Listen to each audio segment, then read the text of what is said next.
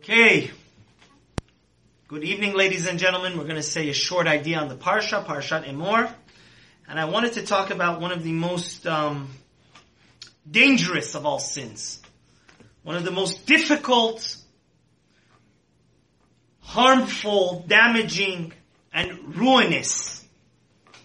We know that this week's Parasha has many mitzvot, especially for Kohanim. But please take a look in Vayikra, chapter 22, Chavpet, Pasuk Lamed Dalet. The Torah chastises us and demands and commands us, Velo yechalelu et shem kodshi. And this is a very, very, very dangerous mitzvah and sin to do. We must not do what? Desecrate and defile God's name. So what does this mean? We know that there's 3 mitzvot that we have to be willing to give our life for. Zo Torat Adam v'chai b'hem. Usually, if your life is in danger, even Shabbat, even Kippur, like my daughter Tamima, she was born on Shabbat Yom Kippur 7 years ago. To save somebody's life, especially your own life, you're allowed to transgress any mitzvah. But there's 3 mitzvot that are so horrible that we must be able to give up our life. What's that? God forbid idol worship. That's why we find millions or maybe hundreds of thousands of Jews throughout the most difficult parts of Jewish history were willing to do what? They were willing to sacrifice their life and not become Christians and not do idol worshiper. Like Chana, we read on Tish'a B'Av in the Kinot, and her 7 children, they refused to bow down to pagan idols. So that's called Yehareg Ve'al Yavor, or to commit sexual immorality, like to be with a married woman,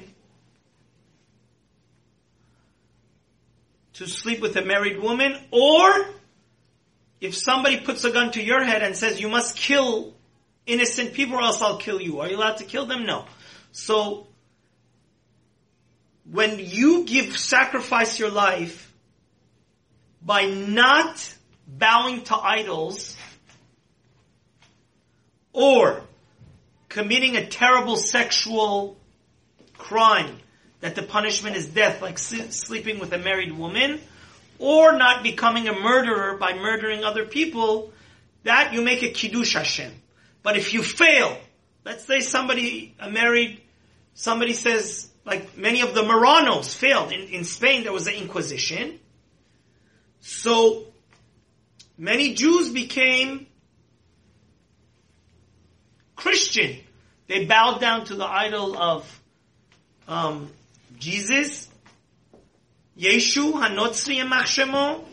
That is called what? Chillul Hashem. So when halachically you have to sacrifice your life, but instead you commit a sin, and there's only 3 exceptions to this usually, unless it's Shat Hashmad, that makes a Chillul Hashem. But then, there's another type of Chillul Hashem. And I want to just say something very important here. Why is Chillul Hashem, desecrating God's name, so terrible? Because the Gemara, Talmud Yevamot, Daf Pei Vav, says that the only way God can forgive you, if you make a Chillul Hashem, desecrate His name, is even if Kippur comes and you repent and God brings Yisurim on you, 3 different layers of kapara, of atonement, until the day you pass away, you die, you don't get fully forgiven. So the damage by desecrating God's name is so horrible that's why I said it's in a way the most damaging and difficult sin, to be a hypocrite. Now let's give another examples. In his beautiful, beautiful work in the book of HaTorah VaHaMitzvah, Rabbi Stern brings another cases of Chillul Hashem. Like, for example, if we're not honest in business, especially with non-Jews, so we are giving the Torah and God a bad reputation. Let's say you're in downtown LA or in Manhattan or anywhere in the world, and you're a diamond dealer, and you sell a non-Jew for $10,000, like a 10 carat or 5 carat or whatever diamond, and it's a bogus, it's a piece of glass. And the person has a kippah, and God forbid a beard. So what is the non-Jew gonna say? You're giving the Torah and religious Jews a terrible and horrible reputation. The guy said, look at this hypocrite. He has such a long beard and God forbid peot and a kippah and a hat. And he doesn't have the integrity, the decency, the morality, the ethics. So CHILLUL HASHEM is horrible. Somebody that swears falsely or swears for no reason, or does gilui arayot, sexual immorality, or he, again, like what's a terrible CHILLUL HASHEM? We saw in Muncie, somebody that was selling an entire community non-kosher meat, or we had over here in LA with that meat market on Pico. So, when you act in a horrible, horrible way, or let's say you can resolve your problem in Bet Din, but rather you go to the Goyish court, you go to Arkaot, you sue a Jew in secular court, that also, the Rambam in Perek Vav, chapter 6 of Sanhedrin, Halacha Zayin says that's a CHILLUL HASHEM. But I wanted to talk about a more practical one. And that is that the greater a person is, if he's a Talmid Chacham, a Torah scholar, or a rabbi, or especially if he's a chief rabbi, so the more careful and meticulous we must be that our action shouldn't damage the reputation. Because we have to understand, we Jews, and the more holier we are, all the people around us, they expect more from us. So we have to be very, very meticulous and careful to act what? Appropriately. So, the Gemara in Yuma, page 86 says, what's an example of CHILLUL HASHEM? Let's say a great rabbi, he goes to the butcher and he doesn't pay right away. So the people, everybody's wants to look at rabbis in a negative way. He says, hey, why didn't this rabbi pay for his meat?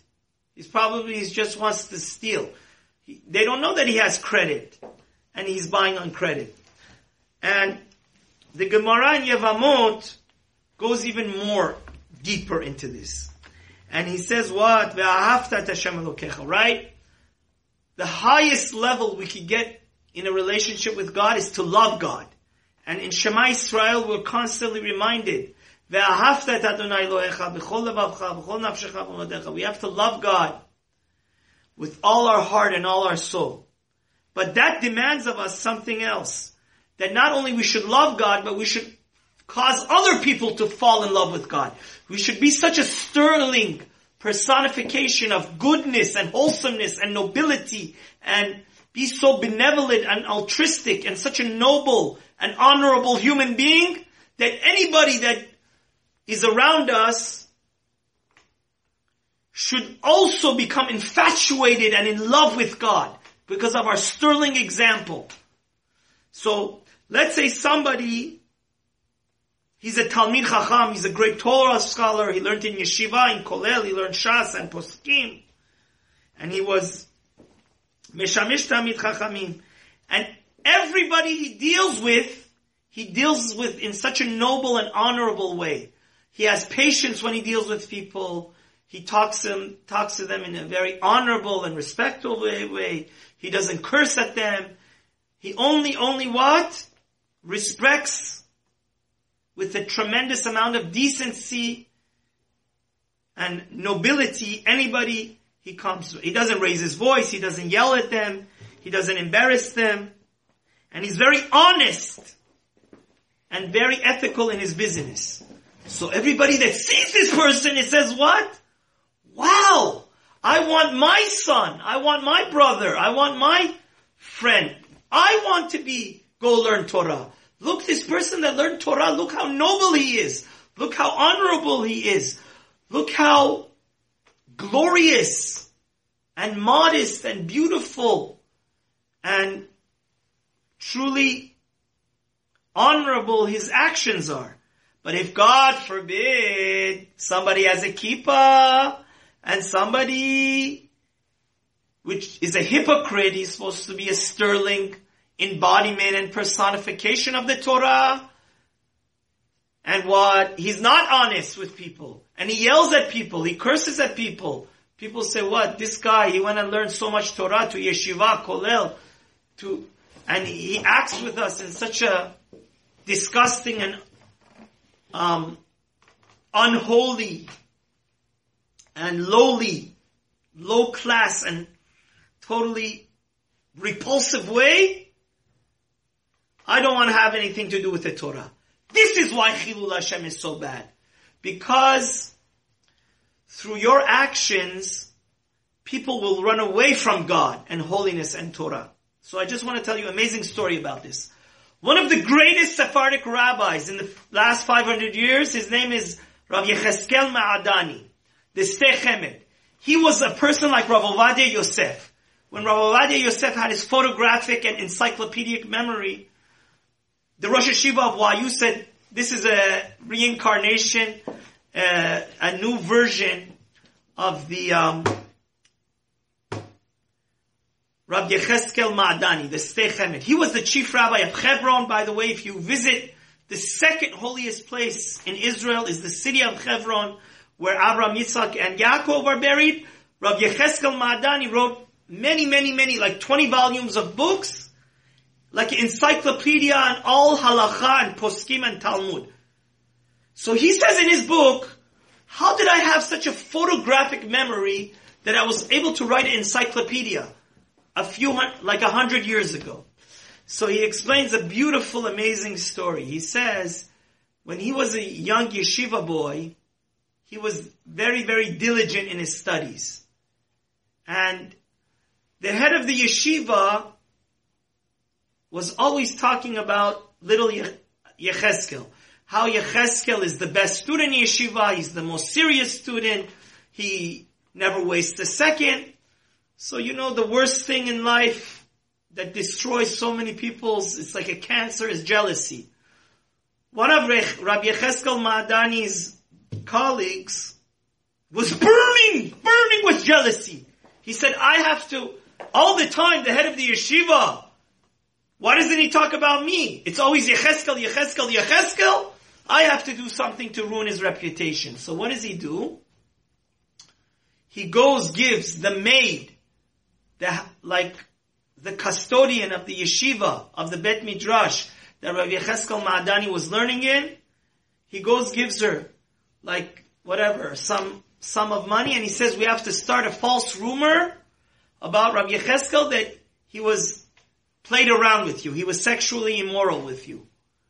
And the woman, she was very poor, and she gets enticed, and one day she runs into the yeshiva and says, everybody, this guy, Yecheskel, that you guys think is an angel, and he's such a diligent Torah scholar, he was inappropriate with me. He touched me, whatever. And literally, Rabbi Yecheskel Ma'adani, the Rosh Hashiva, and nobody really believed this lady because they knew he was a very serious Torah scholar. But anyways, it ruined his reputation. And they got so mad at the maid, at the custodian that used to cleave the yeshiva. They said, you have a chutzpah, you have audacity about this little angel we have here. You accused them falsely. It's a patent lie. But what happened was, it was very harmful in the city. So after a week, the woman, she was dying of hunger, the maid. She came to Rabbi Yecheskel Ma'adani, kissing his feet. I did a big sin. Please forgive me. And I'm willing to come in front of everybody of the city to make your reputation whole again, to reinstitute your honor and prestige, and tell everybody that was that evil colleague of yours that had made this plan because of jealousy. And I'll show them the money because I want my job back. So Rabbi Yecheskel Ma'adani had a chance to really revamp and rejuvenate, revitalize his name. But you know what he told her? He said, I'll talk to the Rosh Yeshiva till you get your job back. I don't want, because this is going to be a CHILLUL HASHEM. He says one CHILLUL HASHEM happened that you accused me falsely. But then a bigger CHILLUL HASHEM is going to happen, that they say, oh, my colleague that was in yeshiva, because of jealousy, he was willing to do such an evil plan. So Rabbi Yecheskel Ma'adani was willing for people to keep on talking behind his back and rumors. But, so you know what happened?